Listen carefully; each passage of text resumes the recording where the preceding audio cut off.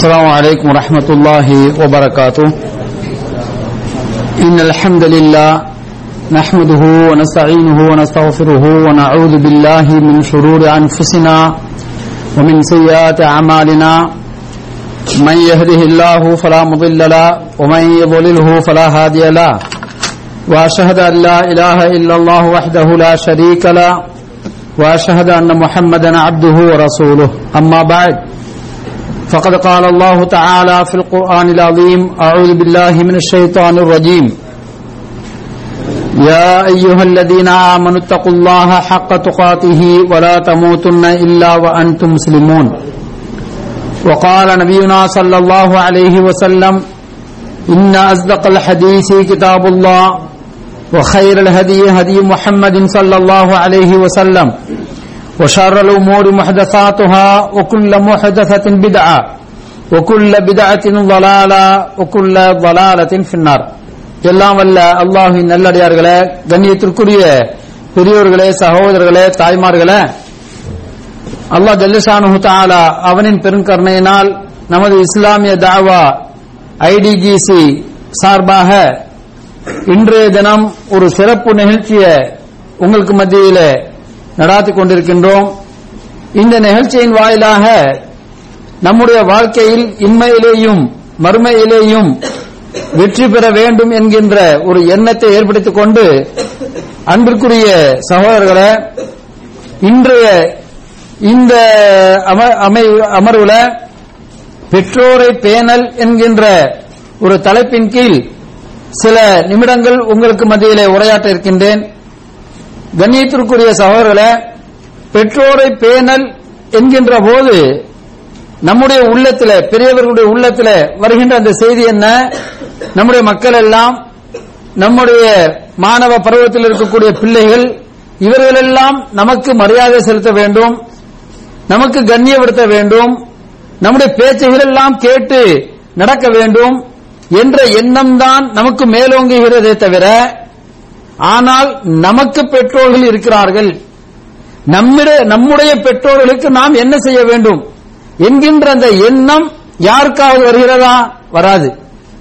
பெற்றோர்கள் என்று சொன்னாலே, நான் ஒரு பெற்றோரா இருக்கிறேன், என்னுடைய மக்கள் என்னை பேண வேண்டும் என்கின்ற அந்த எண்ணத்தில் தான் நாம் பார்க்கின்றோம். அன்பிற்குரிய சகோதரர்களே, பெற்றோரை பேணல் என்பது அந்த குழந்தைகளுக்கு இப்போது நாம் சொன்னாலும் புரியக்கூடிய வயது குறைவாக இருக்கலாம். ஓரளவு சில மக்கள் புரியக்கூடிய அந்தஸ்தில் இருக்கக்கூடியவங்க தங்களுடைய பெற்றோர்களுக்கு என்னென்ன கண்ணியப்படுத்த வேண்டும் என்பதனை அவர்கள் புரிந்து கொள்வதற்கு நாம் இந்த அமர்வை பயன்படுத்திக் கொள்ளலாம். ஆனால் எல்லா கால சூழ்நிலையிலேயும் பெரியோர்களாகிய நாம் தான் இந்த பெற்றோரை பேணல் என்கின்ற இந்த தலைப்பின் கீழ் முழு கதாநாயகர்களாக இருக்கிறோம் என்பதனை மனதில் இருத்திக் கொள்ளுங்கள். அன்பிற்குரிய சகோதரர்களே, நம்முடைய பெற்றோர்கள், நாம் எவ்வாறு நம்முடைய குழந்தைகளை வளர்க்கிறோமோ அதே போன்று தான், இன்னும் சொல்வதாக இருந்தால் அதைவிட மிக கஷ்டப்பட்டு தான் வளர்த்திருப்பார்கள். இன்றைய காலத்தில் எல்லா விஷயங்களிலேயும், உலக விஷயங்கள், அதே போன்று கல்விகள், தொழில்துறைகள், இவைகள் அனைத்திலேயுமே மிக இலகுவான நுட்பங்கள் நமக்கு முன்னால் இருக்கின்றது. எனவே நம்முடைய குழந்தைகளை வளர்ப்பதோ அவர்களை தர்பியத்து பண்ணுவதோ மிக இலகுவாக இருக்கிறது. எத்தனையோ வீடியோக்களையோ ஆடியோக்களையோ அல்லது இணையதளங்களிலேயோ கொடுத்து இவைகளை படித்து விடுங்கள், இவைகளை பார்த்து விடுங்கள் என்றெல்லாம் கூறி நாம் நம்முடைய சீரியல்ல பெண்கள் உட்காருவதை நம்ம பார்க்க முடிகின்றது, இல்லையா? ஆனால் நம்மை வளர்த்த நம்முடைய பெற்றோர்கள் எப்படி வளர்த்திருப்பார்கள்? மின்சாரம் இல்லாமல், அதே போன்று கேஸ் ஸ்டவ்கள் இல்லாமல், அடுப்பு கறி விறகுகள் எல்லாம் ஊதி அவர்களுடைய முழு மூச்சைகள் எல்லாம் அந்த அடுப்பிலே விறகிலே வெந்து அவர்கள் வளர்த்த நம்முடைய பெற்றோர்களை நாம் எண்ணி பார்க்கின்றோமா? அந்த பெற்றோரை பேணல் என்பது நம்முடைய பெற்றோர்கள் நம்மை எவ்வாறு வளர்த்தார்கள் ஒவ்வொரு விஷயத்திலையும் பார்க்க வேண்டும். சில விஷயங்களை சொல்வாங்க, 50 விளையாதது 5 விளையாதது 50 விளையுமா என்றெல்லாம் கேட்பார்கள், இல்லையா? 6 சாவு 100 சாவு என்றெல்லாம் பலமுறையிலே சொல்வார்கள். ஆனால் நம்முடைய பெற்றோர்களை பற்றி நாம் எவ்வாறு சொல்கின்றோம் தெரியுமா? 5 சொன்னதே 50 தான் சொல்கின்றோம். 5 விளையாதது 50 விளையாதது 50 விளையாது என்று சொல்வார்களே, ஆனால் 5 சொல்வதைத்தான் 50க்கு வந்த பிறகு சொல்கின்றோம். ஏனென்றால் நாம் நம்முடைய சிறிய பருவத்தில், குழந்தை பருவத்தில் நம்முடைய பெற்றோர்களை பற்றி எவ்வாறெல்லாம் நினைப்போம், அது நம்முடைய குழந்தைகளை பார்த்து நம்ம தெரிந்து கொள்ளலாம். நாமளும் இப்படிதான் சொல்லி இருப்போம். நம்முடைய 5 வயசு பிள்ளைகள் நம்ம விட்டு பிரியாமல் இருக்கும், நம்ம எங்க போனாலும் நமக்கு பின்னால வரும், நாம் தான் சிறந்தவர்கள், நம்மை விட்டா வேறு யாருமே இல்ல, அப்பாவை போலயோ அம்மாவை போலயோ இவருடைய போல வேறு யாருமே கிடையாது உலகத்தில். அந்த குழந்தைகள் சொல்வதை நாம் பார்க்கிறோம். அந்த 5 தாண்டிய பிறகு 15 வந்து விட்டால் அப்போது இவருடைய வார்த்தை மாறிவிடுகின்றது. இந்த 15 வயசு அந்த சிறு பருவம் இருக்கிறது, அந்த விடலை பருவம் என்று சொல்கின்றோமே, அந்த பருவத்தில் அவருடைய தந்தையை பத்தி கேட்க போகும்போது என்ன சொல்லுவான், அவர் அடிக்கடி கோபப்படக்கூடியவரா இருப்பாரு, நல்லவர் தான் இருந்தாலும் சில நேரத்தில் நம்முடைய தேவைகளை நிறைவேற்ற மாட்டாரு என்றெல்லாம் சொல்லக்கூடிய ஒரு பருவமா இருக்கிறது. அதே போன்று அதைவிட இன்னும் சிறிது தாண்டி விட்டால் 25 வயது திருமண வயதுலாம் அடைந்து விட்டு அந்த நேரத்தில் நம்ம கேட்டோம் அப்படின்னு சொன்னா அந்த பெற்றோரை பற்றி உண்டான வார்த்தை எப்படி சொல்லுவான் தெரியுமா, அவரிடத்துல என் உம்மா என்னுடைய தாய் எப்படித்தான் வாழ்ந்தாங்க என்பதே எனக்கு ஆச்சரியமாக இருக்கிறது என்று தான் அந்த 25 வயசுல சொல்லுவோம். அவரோட பேச எத்தனையோ நாள் ஆயிடுச்சு என்று கூடக்கூடிய அளவுக்கு அந்த வயசு போகிறது. இப்படியே படிப்படியாக 40 வயது வருகின்ற போது அவருடைய வார்த்தை வேறு மாதிரி மாறுகிறது. 50 தான் அவனுக்கு ஒரு பக்குவம் வந்து சொல்கின்றான், எவ்வளவு சிரமத்துக்கு மத்தியில, எத்தனை வறுமைக்கு மத்தியில என்னுடைய தந்தை என்னை எவ்வாறு வளர்த்தார்கள், அப்போதுதான் பாசம் பொங்குகிறது. 5 சொன்னதே 50 தான் சொல்கின்றான் என்கின்ற அந்த செய்தியை நாம் இப்ப பார்க்கிறோமே. அப்படி இருந்தும் அந்த பெற்றோர்களுக்கு நாம் என்ன உபகாரம் செய்கின்றோம்? பெற்றோரை பேணல் என்கின்ற இந்த தலைப்பு இருக்கிறத நாமவே எடுத்து வைத்த தலைப்பு அல்ல. நம்முடைய பெற்றோர்கள் எப்படியெல்லாம் வளர்த்திருப்பார்கள் அப்படிங்கிறதுக்கு மனித அந்த ஜீவனை விட்டுவிட்டு ஐயரை உள்ள படைப்புகளை நீங்க பார்த்தா கூட அந்த குழந்தைகளை தன்னுடைய தான் பெற்ற அந்த குஞ்சுகளை எல்லாம் எவ்வாறு பாதுகாக்கிறார். ஒரு கோழி அது தன்னுடைய குஞ்சு, அந்த குஞ்சை பாதுகாக்கிறதுக்காக வேண்டி எதிலிருந்து கழுகு, கோழியை விட மிகப்பெரிய ஒரு உருவம், மிக சக்தி வாய்ந்தது. அந்த கழுகு தன்னுடைய குஞ்சை பிடுங்க வந்துருமோ என்ற அச்சத்தில் இந்த கோழி என்ன செய்து மிகப்பெரிய ஒரு சிங்கத்தை போன்று அந்த கழுகு என்ன செய்யும், தட்டுவதற்காக போவதை நாம் பார்க்கிறோம். இப்படியெல்லாம் நம்முடைய தாயா இருக்கட்டும் தந்தையா இருக்கட்டும் நம்மை அன்பாக பாதுகாத்து வளர்த்தார்களே, அந்த பெற்றோர்களை நாம் எவ்வாறு அவர்களுக்கு மரியாதை செலுத்துகின்றோம், கண்ணியப்படுத்துகின்றோம், அவருடைய வாழ்க்கையினுடைய கஷ்டங்களை எல்லாம் நாம் எப்போது உணர்கின்றோம்? ஒரு நிமிடம் தனிமையில இருந்து நாம் பார்க்கின்றோமா? கண்ணியத்திற்குரிய சகோதரர்களே, அல்லாஹ் ஜல்லஷானஹு தஆலா அவன் நம்மை படைத்தான். படைத்த ரப்புல் ஆலமீன் என்னை மட்டும் வணங்குங்கள் என்று சொல்கின்றான். இதுதான் ஏகத்துவம், இதுதான் தௌஹீத் என்றெல்லாம் நாம் ஒவ்வொரு மைக்குக்கு முன்னாலேயும் ஒவ்வொரு மேடையிலேயும் முழங்கு பேசுவதை நாம் கேட்டுக்கொண்டிருக்கிறோம். தௌஹீத் என்றாலே அல்லாஹ்வை மட்டும் வணங்குங்கள் என்று. அந்த வார்த்தையோடு நாம் நின்று விடுகின்றோமே. திருமறை குர்ஆனில் அல்லாஹ் ஜல்லஷானஹு தஆலா பல இடங்களிலே சொல்லி காட்டுகின்றான், வஅபுதுல்லாஹ வலா துஷ்ரிகு பிஹி ஷைஅன் வபில் வாலிதைனி இஹ்சானா. அல்லாஹ்வை வணங்குங்கள், அல்லாஹ் ஒருவனை மட்டும் வணங்குங்கள், அவனுக்கு இணை வைக்காதீர்கள். வபில் வாலிதைனி இஹ்சானா. அப்ப அல்லாஹ்வுடைய வணக்கத்திற்கு பிறகு அடுத்து உலக விஷயங்களிலே அல்லாஹ் சொல்லக்கூடிய வார்த்தை என்ன தெரியுமா? உங்களுடைய பெற்றோர்களை நீங்கள் பேணுங்கள், உங்களுடைய பெற்றோர்களுக்கு நீங்க உபகாரம் செய்யுங்கள். இதுதான் தலையாய கடமையாக இருக்கிறது என்பதனை திருமறை குர்ஆனிலே பல வசனங்களிலே காண முடிகின்றது. நேரத்தை கருதி நாம் சுருக்கமாக அந்த வசனத்தினுடைய அத்தியாயத்தினுடைய எண்ணை கூறி வசனத்தினுடைய எண்ணை கூறுகின்றேன். 2வது அத்தியாயத்தில் 83வது வசனத்திலேயும் 4வது அத்தியாயத்தில் 36வது வசனத்திலேயும் 29வது அத்தியாயத்தில் 8வது வசனத்திலேயும் இப்படி ஒவ்வொரு வசனங்களாக நீங்கள் பார்க்கிற போது அனைத்து வசனங்களிலேயும் அல்லாஹ் ஜல்லஷானஹு தஆலா என்னை மட்டும் வணங்குங்கள், அடுத்து பெற்றோர்களுக்கு உபகாரம் செய்யுங்கள் என்று சொல்கின்றான். கண்ணியத்திற்குரிய சகோதரர்களே, இந்த உபகாரம் பெற்றோரை பேணல் என்று சொல்கின்றோமே, இந்த உபகாரம் என்ற அரபி பதத்திற்கு அல் பிர் என்று சொல்வார்கள். அந்த பிர்ருடைய ஆக உச்சகட்டமான பிர் என்பது அவர்களுக்கு நாம் உபகாரம் செய்வது தான். ரப்புல் ஆலமீன் அல்லாஹ் ஜல்லஷானஹு தஆலா பெற்றோர்களுக்கு உபகாரம் செய்யுங்கள் என்று சொல்லக்கூடிய அந்த விஷயத்துல மிக ஒரே ஒரு வார்த்தையிலே சொல்கின்றான், வலா தகுல் லஹுமா உஃப். உஃப் என்றால் சீ என்று நாம் சொல்லுவோமே தமிழ்ல, அது மாதிரி சீ என்றோ புறக்கணிக்கக்கூடிய, முகத்தை சுளிக்கக்கூடிய, கடுகடுப்பா இருக்கக்கூடிய அனைத்தையும் உள்ளடங்கியதுதான் உஃப் என்கின்ற அரபி பதம் என்பதனை நீங்கள் புரிந்து கொள்ளுங்கள். இங்கே இருக்கக்கூடிய நன்மக்களாகிய நாம் நம்முடைய பெற்றோர்களை நாம் எவ்வாறு இது போன்ற ஒரு அலட்சியமாக எடுத்துக்கொண்டிருக்கின்றோமா சிந்தித்து பார்க்க வேண்டும். அவ்வாறு நாம் இருந்திருந்தால், நம்முடைய பெற்றோருடைய வார்த்தைகளை நாம் கேட்காமல் உதாசீனப்படுத்தியிருந்தால், இனிமேல் அல்லாஹ்வுடைய அந்த வார்த்தைக்கு கட்டுப்பட்டவர்களாக ஏகத்துவத்தில் இருக்கக்கூடிய நாம் நம்முடைய பெற்றோர்களுக்கு அதிகமான உபகாரம் செய்யக்கூடிய நன்மக்களாக நாம் மாற வேண்டும்.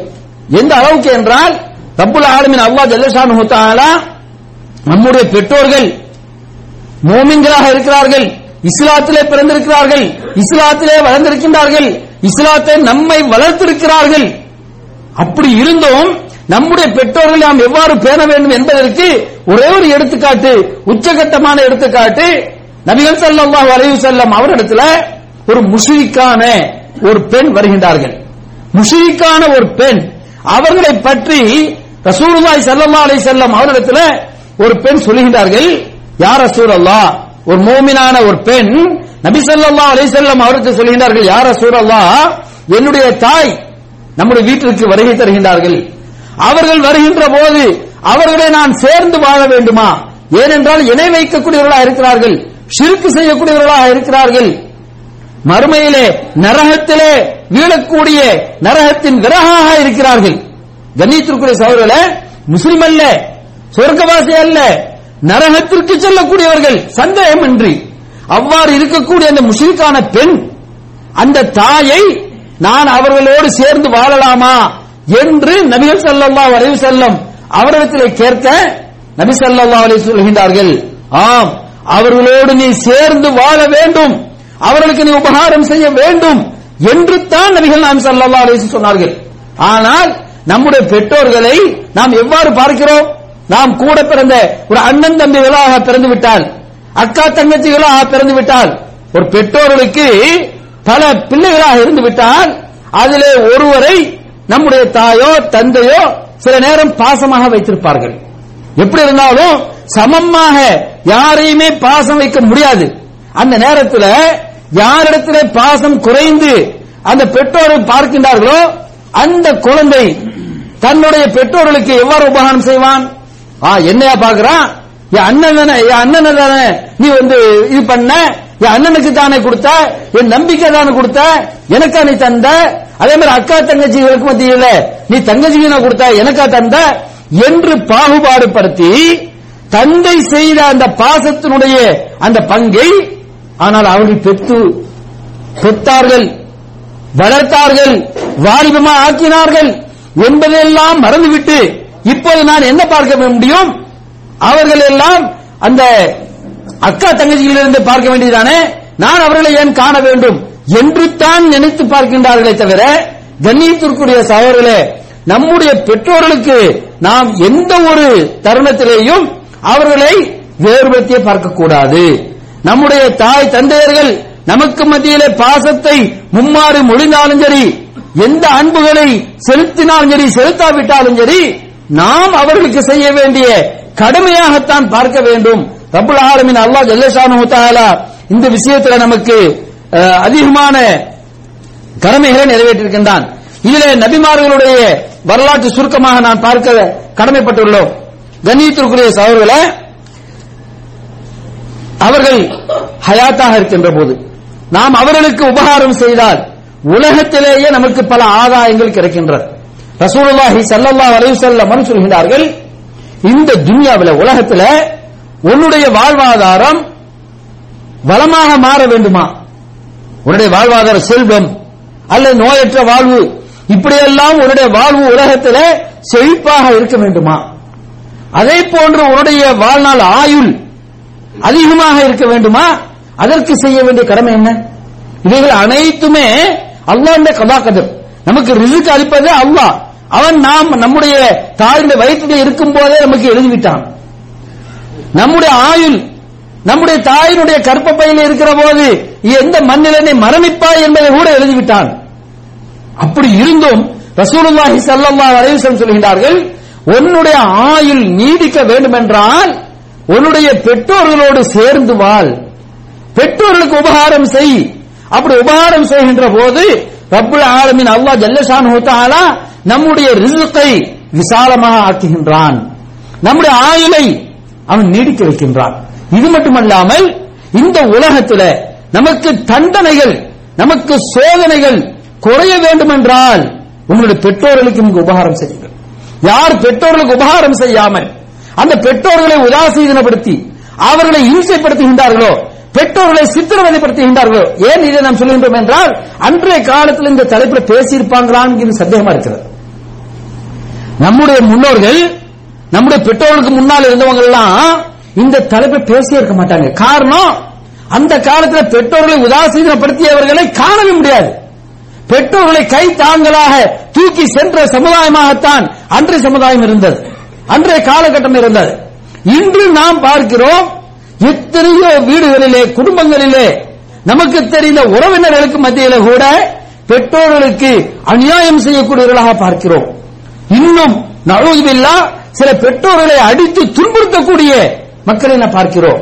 அதனால்தான் என்னவோ நம்முடைய காலத்தில் தரித்திரம் பிடித்த மாதிரி எத்தனையோ முதியோர் இல்லத்தில் தன்னுடைய பெற்றோர்களை போட்டுவிட்டு அனாதையாக தள்ளிவிட்டு வரக்கூடிய அந்த சமூகத்தை நாம் பார்க்கிறோம். அந்த சமூகத்தில் நாம் வாழ்ந்து கொண்டிருக்கின்றோம். கண்ணியத்திற்குரிய சகோதரர்களே, பெற்றோர்களை நாம் உபகாரம் செய்தால் உண்மையிலேயே இந்த உலகத்திலே நமக்கு இறைவனுடைய சோதனை நீங்கி விடுகின்றது. நபிகள் ஸல்லல்லாஹு அலைஹி வஸல்லம் சொல்கிறார்கள், உலகத்தில் உங்களுக்கு பயங்கரமான தண்டனைகள் தர வேண்டும் என்றால் உலகத்திலேயே இறைவனுடைய தண்டனை எங்க கிடைக்கும்? மறுமையில தான். இறைவனுடைய தண்டனை மறுமையில தான் உண்டு, உலகத்தில் கிடையாது. உலகத்தில் சோதனைகள் நமக்கு கிடைக்கிறது. அந்த சோதனைகள் நீங்கள் பொறுமையாக இருக்க வேண்டும். தண்டனை என்பது மறுமை என்பதில் யாருக்கு சந்தேகம் இல்லை.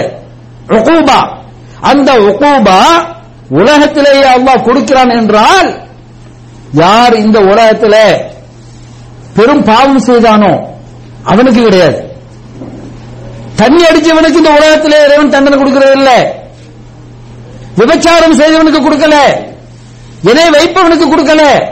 அவன் தான் செல்வ செழிப்போடு ஜெகபோகமாக வாழ்கின்றான், பார்க்கிறோமா இல்லையா? ஆனா இந்த உலகத்திலேயே தண்டனை, இறைவனுடைய தண்டனை வருவதாக இருந்தால் அது யாருக்கு? யார் பெற்றோரை உதாசீனப்படுத்துகின்றானோ, பெற்றோரை சித்திரவதை செய்கின்றானோ அவனுக்கு ரப்புல் ஆலமீன் அல்லாஹ் ஜல்ல ஷானுஹு தஆலா இந்த உலகத்திலேயே தண்டனை வழங்குகிறான் என்கின்ற செய்தியை நாம் பார்க்கின்றோம். இதனை ஷேக் அல்பானி அவர்கள் சஹீஹான ஹதீஸ் என்று கூட நமக்கு கூறுகின்றார்கள். கண்ணியத்திற்குரிய சகோதரர்களே, பெற்றோர்கள் நாம் அவர்கள் உயிரோடு இருந்திருந்தால் அதிகமான அவர்களை கண்ணியப்படுத்தி கௌரவப்படுத்தி மரியாதை செலுத்தி நான் வாழ்ந்திருப்பேனே.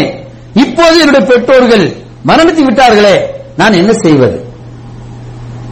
அல்லாஹ் ஜல்ல ஷானுஹு தஆலா சூரத் இப்ராஹிம் 14வது அத்தியாயத்தில் 40வது வசனத்தில் சொல்லி காட்டுகின்றான், ரப்பி ஜஅல்னி முகீம ஸலாத்தி வ மின் ذُرِّيَّتِي ரப்பனா வதகப்பல் துஆ ரப்பனா இக்ஃபிர் லீ வ லிவாலிதைய வ லில் முஃமினீன யௌம யகூமுல் ஹிசாப்.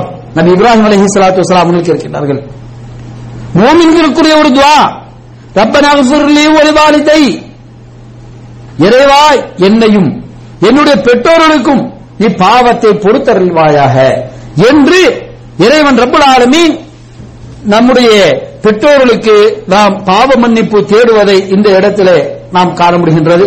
அதே போன்று இப்னு அப்பாஸ் ரலியல்லாஹு தஆலா அன்ஹு அவர்கள் அறிவிக்கின்ற செய்தி